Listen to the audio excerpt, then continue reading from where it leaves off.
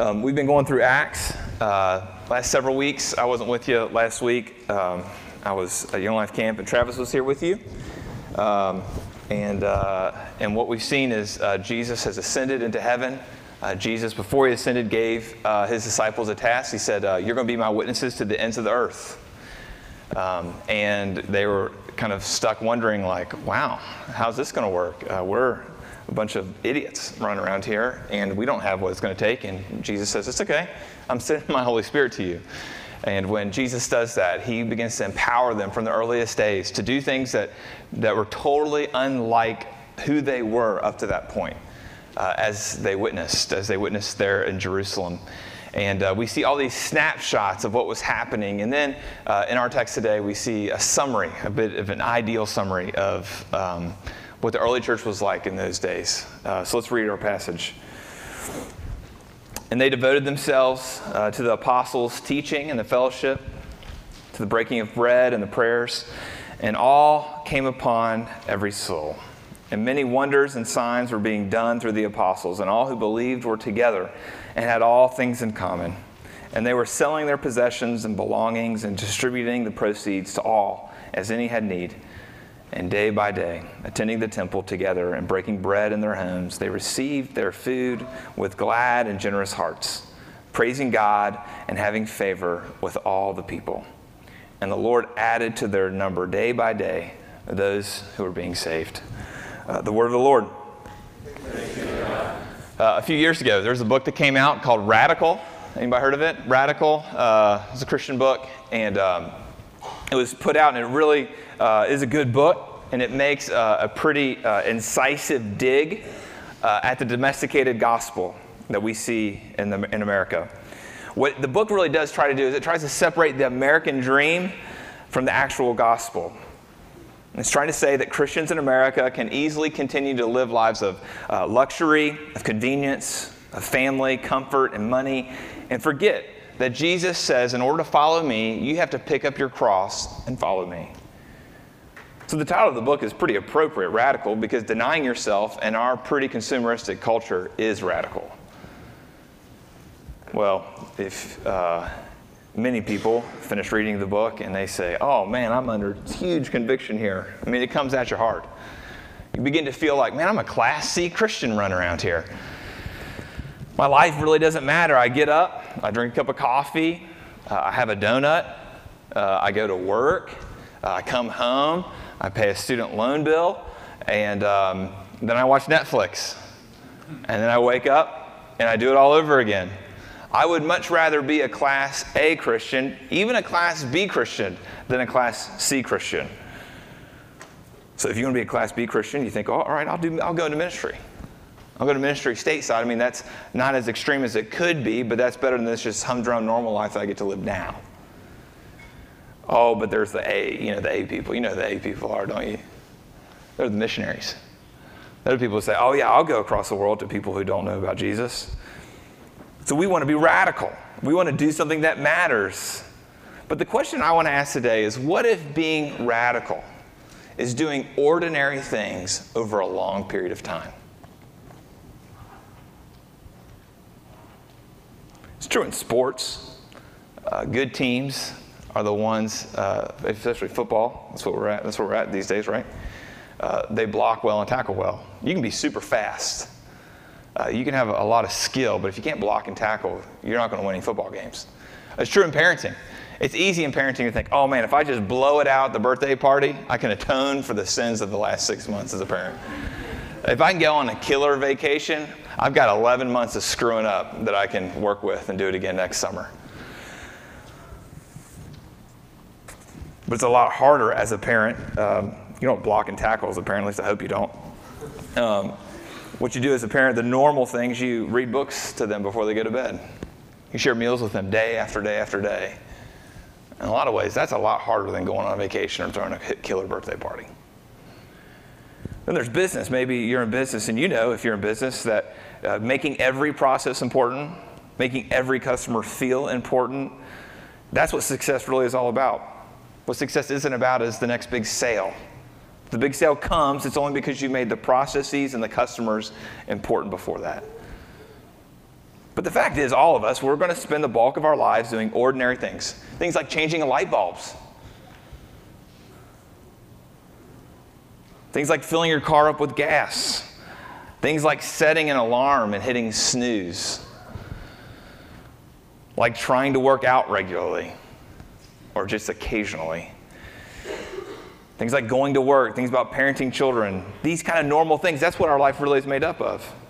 But because we live in a culture that's constantly feeding an obsession with excitement, we look at these seemingly mundane areas as things in our lives that need to be escaped from.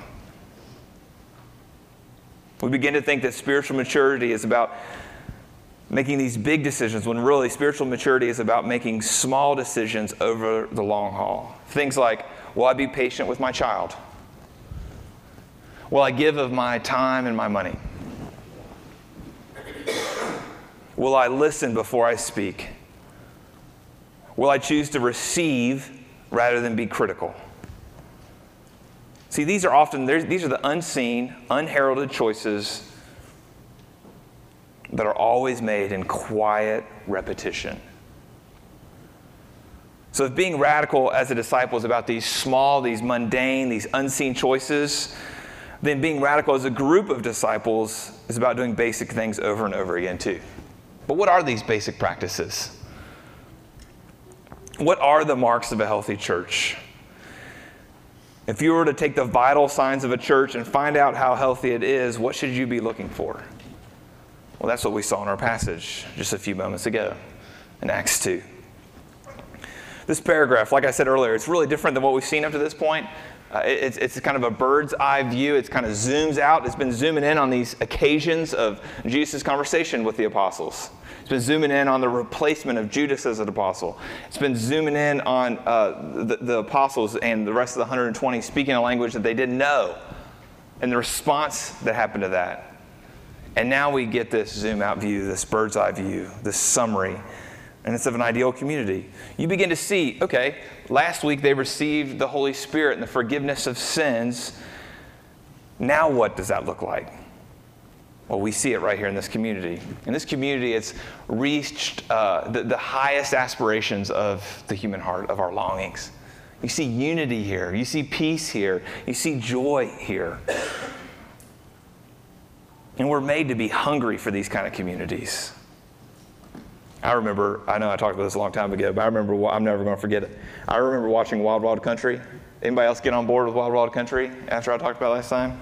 Don't do it. You'll just be depressed. But if you watch it, it's a documentary. It's about a cult. And it's a documentary about the Rajneesh movement that happened in the 80s.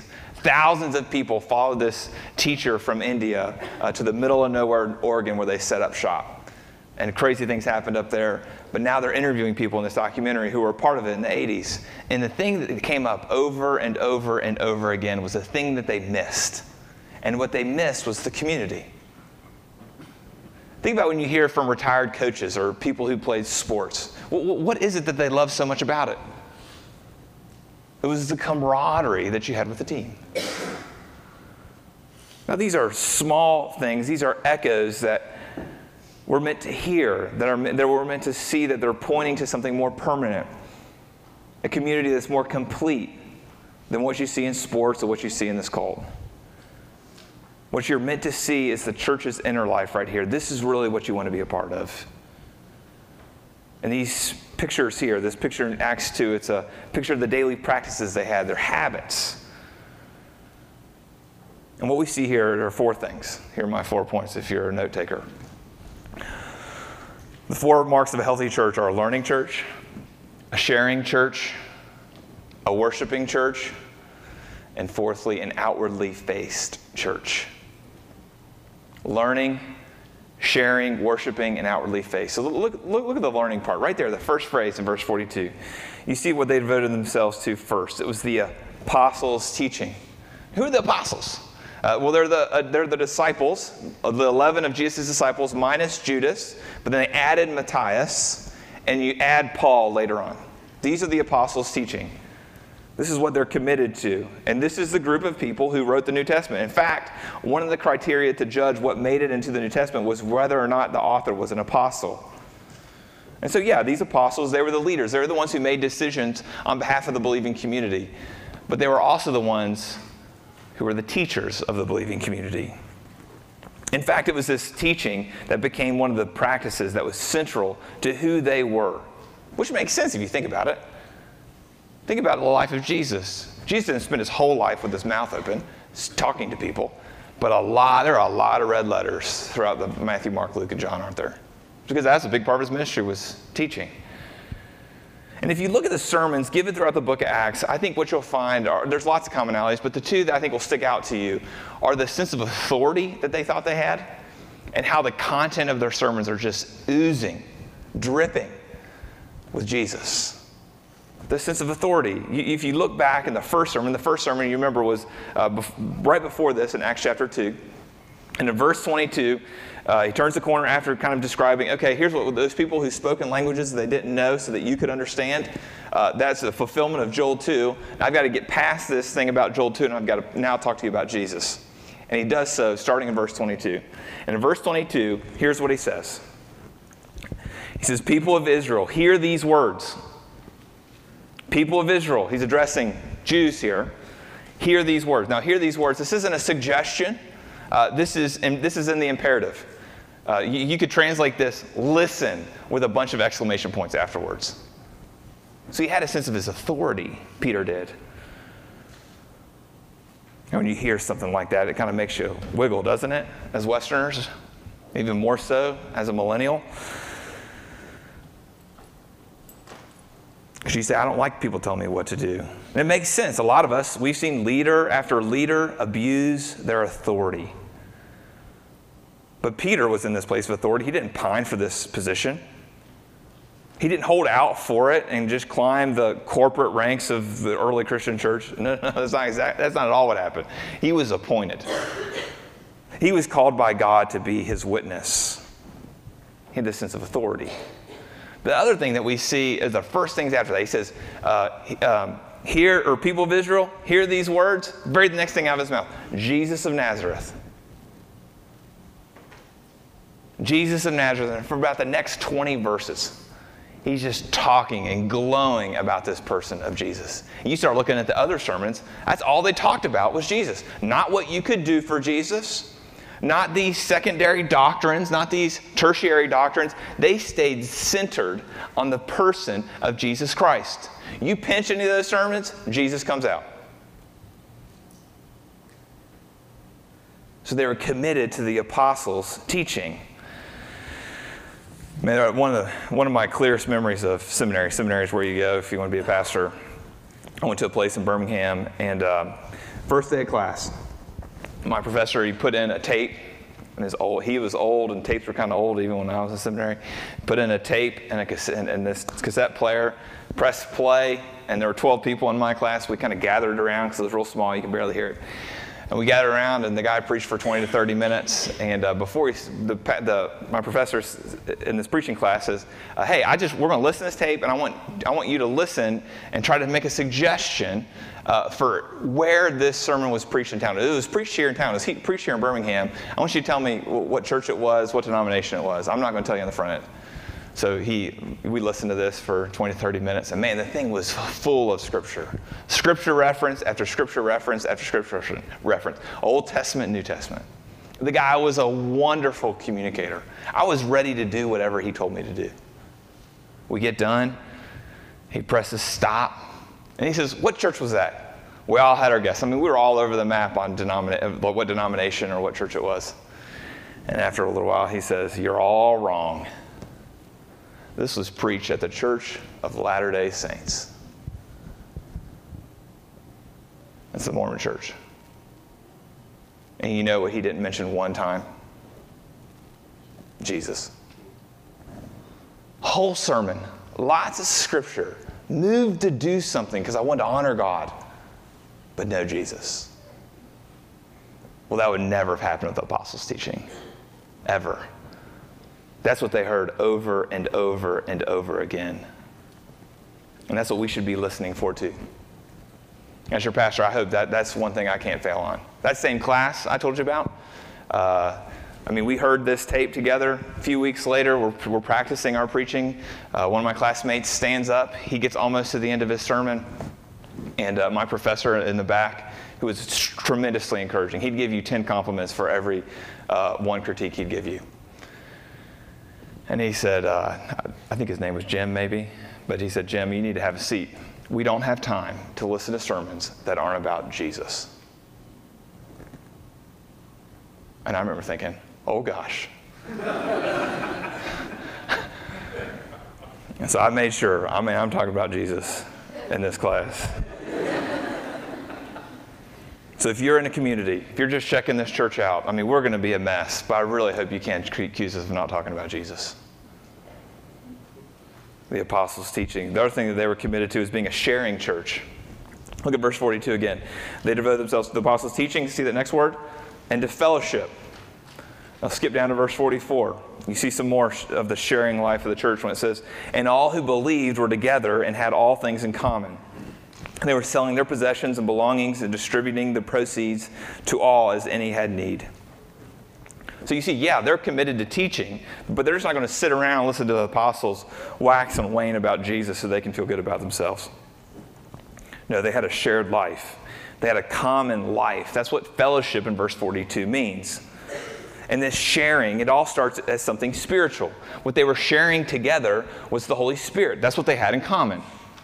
It wasn't their gender first, wasn't their race first, wasn't their nationality first, wasn't their ethnicity first, wasn't their education level first, wasn't their social status, wasn't their financial status. Nope. It was their spiritual life that they had in common. That's what grounded them together.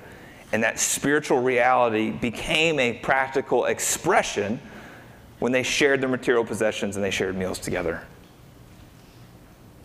So sure, preaching has fallen on hard times. You find more salesmen in the pulpit than you do proclaimers of Jesus.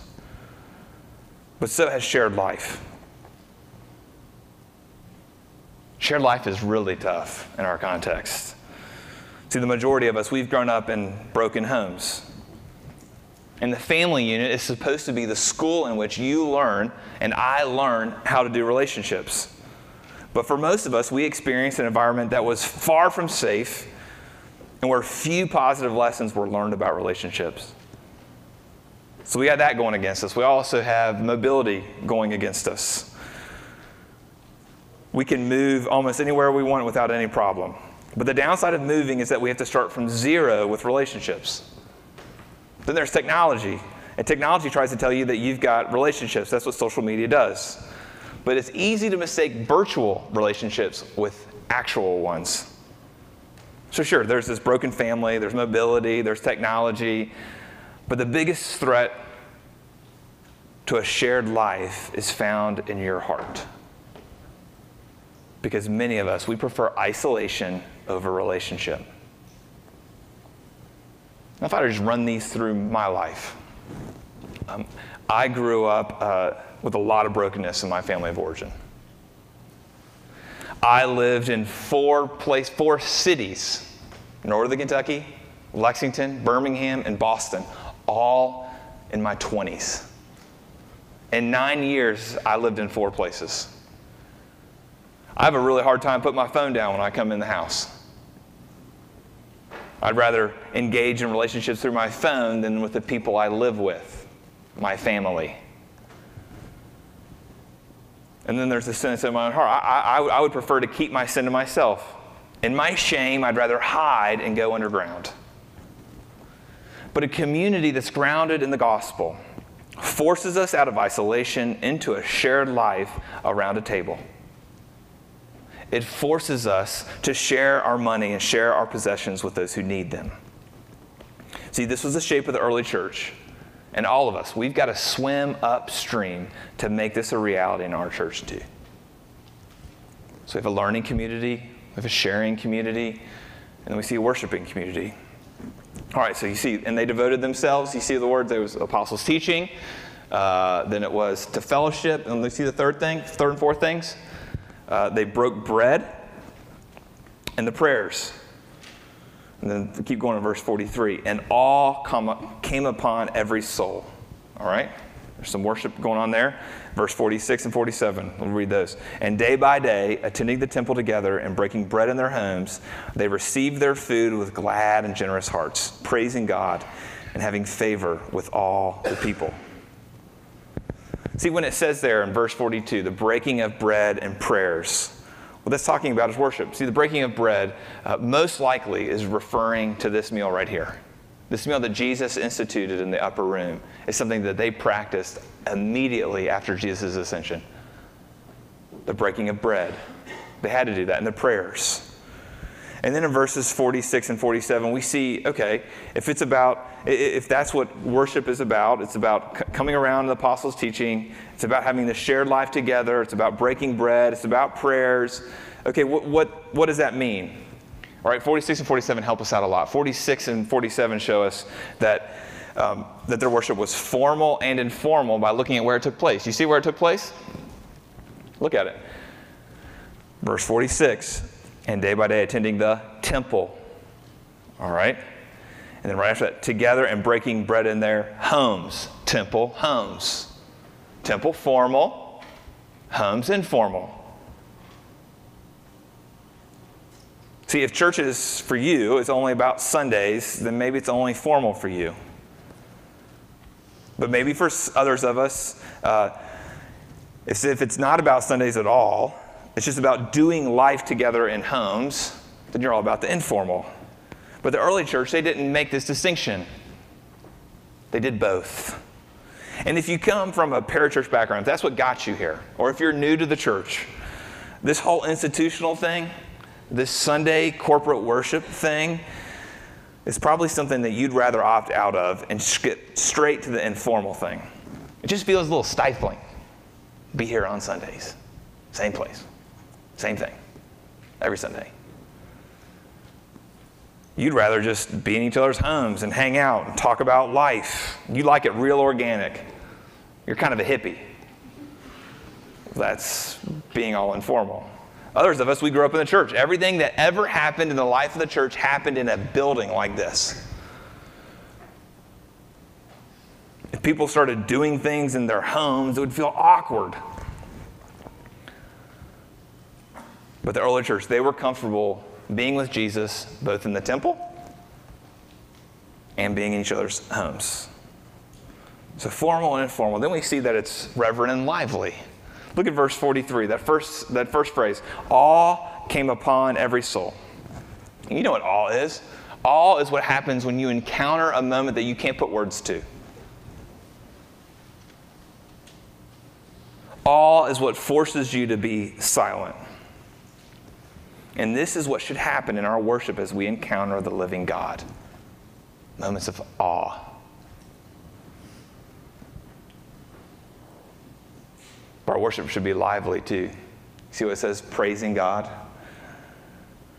They were hooping and hollering. That's what that means. And what happened is that churches usually choose one or the other. When they choose to be all reverent with no liveliness, it's more like a crematorium. But sometimes it's more lively with no reverence, and then you have church as a carnival. But we want our church to be both. We want it to be lively, where this place is booming with human activity, but we want it to be reverent, where you can pause and be silent before God. So they were worshiping church. The fourth thing we see about a healthy church is that it's outwardly faced. You know, those first things, learning, sharing, and worshiping, it's all about the relationships that they had with one another.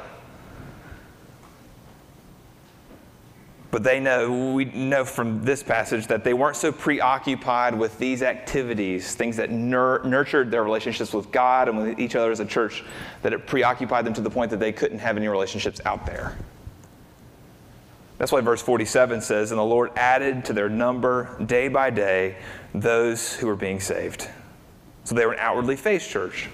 It fits right in with Acts, doesn't it? As you begin to look through Acts, we're going to see that the one dominant, the one overriding, the one all-controlling motif is the expansion of the church.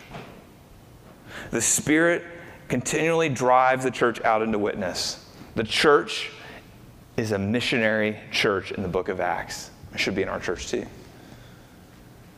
we pick up a few things, what we learn about being outwardly faced.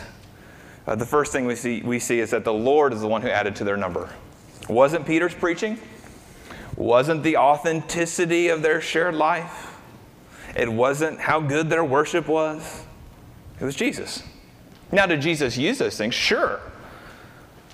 But even a church that's enjoying this idyllic state like they were in Acts 2, it still lacked the power to convert the souls of men and women, because Jesus alone can do that.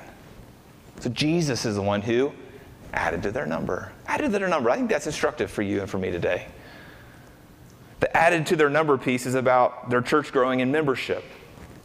See, people were being saved and being added to the church. People weren't added to the church without being saved. People weren't saved without being added to the church. So in other words, being saved and church membership, salvation and joining the church, they went together, and they still do. There's simply no room for being a disciple of Jesus Christ without being a member of a local church. There's also no room to be a disciple of Jesus simply by being a part of a church. Something on the inside has to happen. Added to their number. This last piece, day by day. Day by day. The manner in which the church grew, it wasn't sporadic, it wasn't occasional. Sure, into verse 41, we see 3,000 people are added to their number. It's kind of like a revival. But after that, their growth going forward was steady. And it was gradual. See, if a church just grows with this big surge, if that's what they're really hoping for again and again and again, you just add programs, you just add the hype. And when that happens, usually in our context, you've got people moving from the old cool church to the new cool church. I think you add these things together. I think if you have a church that's worshiping, you have a church that's sharing life, you have a church that's teaching with authority about the person and work of Jesus Christ, I think people will be added. Then you add these things up. All four of these things. You see, they all involve relationships. Think about the apostles' teachings. The way that the early church was related to the apostles was through submission. Think about shared life. The way that they related to one another was love. Think about worship. The way that they related to God was through their worship. And now you've got this being outwardly faced. Day by day, the Lord added to their number. This is the way in which they're related to the world through outreach. This begs the question for me and you today. How are you doing as an individual in these areas? Take the first one. Do you struggle with submission? Do you struggle to get out of the deeply ingrained patterns of individualism so that you might have a shared life within a community? Do you struggle with wanting the church to be only lively or only reverent? Do you struggle with only wanting the church to be formal and not informal, or informal and not formal? How's your outreach? Who are you building relationships with? Who are you praying for? Who are you having into your home? Who are you introducing to the rest of your Christian friends? How's your outreach? How about our church? How are we doing? Well, I think we've got room to grow in all three, or all four areas.